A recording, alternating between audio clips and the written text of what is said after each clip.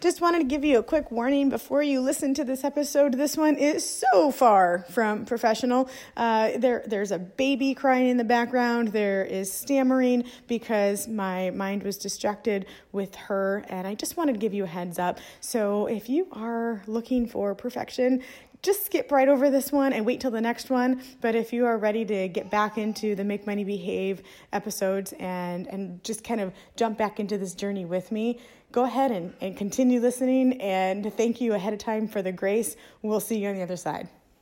Welcome to the Make Money Behave podcast, where we talk about your money, your circumstances, and the small changes in your behavior that will have a big impact on both. My name is Maria Casillas, and I am honored to be your host. Welcome to the Make Money Behave podcast. I'm Maria Casillas, and in today's short episode, we're going to talk about how to quit wasting money being so stinking cheap. But before we do that, I'd like to just say thank you, as well as give you a little bit of background of what's going on in my life right now, mostly because I want to give you some context as to where some of my content is coming from, as well as some of the cute but distracting things that you might be hearing in the background. Oh, like right on cue, she just did that. First, I want to say thank you. I completely understand that you have lots of options when it comes to who you want to listen to with regard to money and behaviors and wealth building and habits and all of the things that I talk about on this show. So I just... She wants to say thank you too. Okay, so that's the thank you piece of it. Because if you are listening to this, chances are it's really because you get me. Because you know that I do not make any false claims. I am not some millionaire walking around pretending to have all of this money thing figured out. In fact, quite the opposite. There are many times when I, in my own humble opinion, completely screw the pooch. Like I mess it up and I'm like, oh my God, what did I do? Why did I do that? But I find a way to pick myself back up and do it again. And I'm going to try to get her to quiet down a little bit. But anyway, so you know a little bit about my story. If you don't know my story, I do encourage you to go back to the episode 1 and just kind of listen to that. Just get an idea of who I am and why I do what I do. The second thing I wanted to do is give you a little bit of context as to what's going on right now.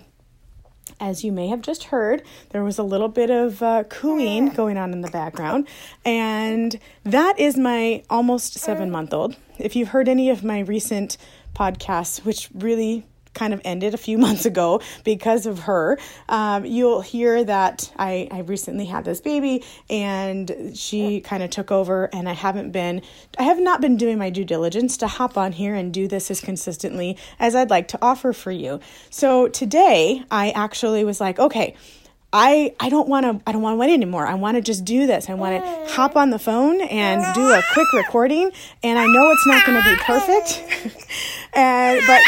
but I want to do it. Hey, she's obviously very excited.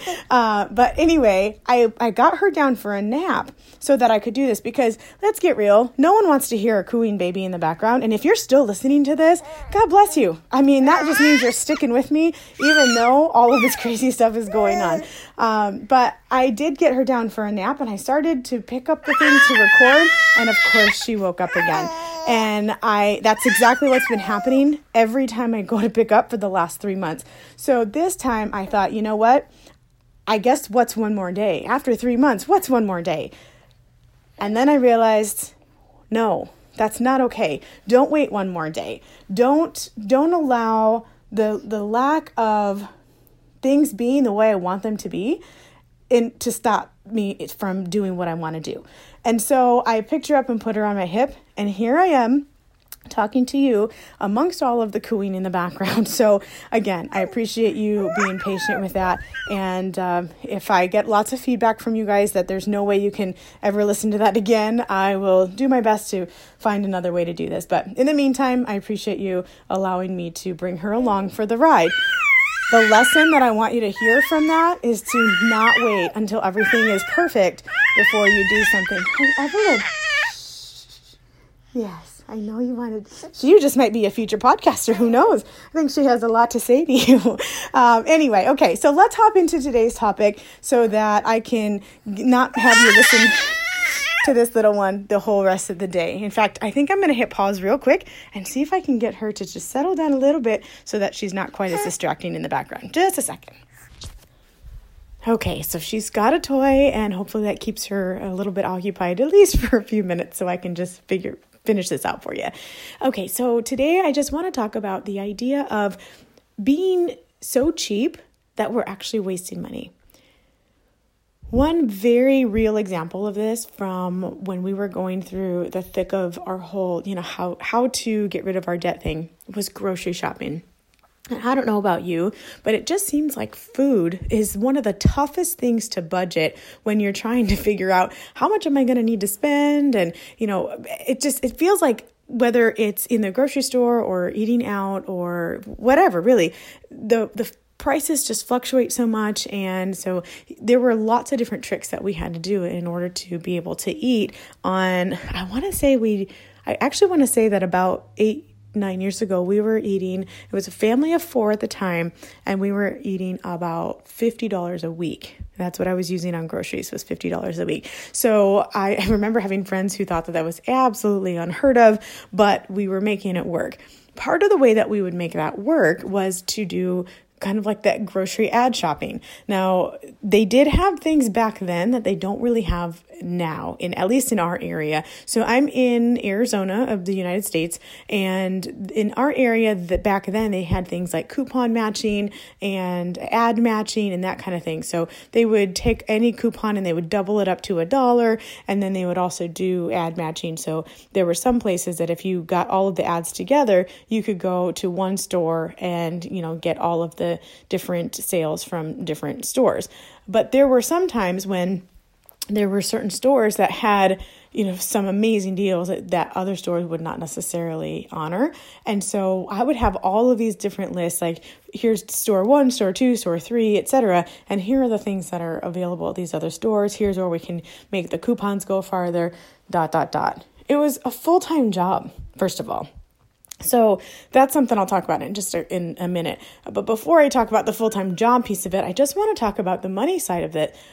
Really, I'm not quite sure how much money people save doing this, because if you factor in just the gas to get to the different stores that you're going to, it sometimes is not worth any of the actual savings that you're making by buying those strawberries for $1 a pound versus $2 a pound. You feel really good about it because you're like, oh, that was half off, but you just spent $3 getting to that store. So I just want to caution you that when you're in the thick of things and it feels like you've got to do everything you can to save as much money as possible, it's easy to kind of keep your mind focused on that goal rather than the overall goal of not wasting a ton of money. So I just want to throw that out there for you.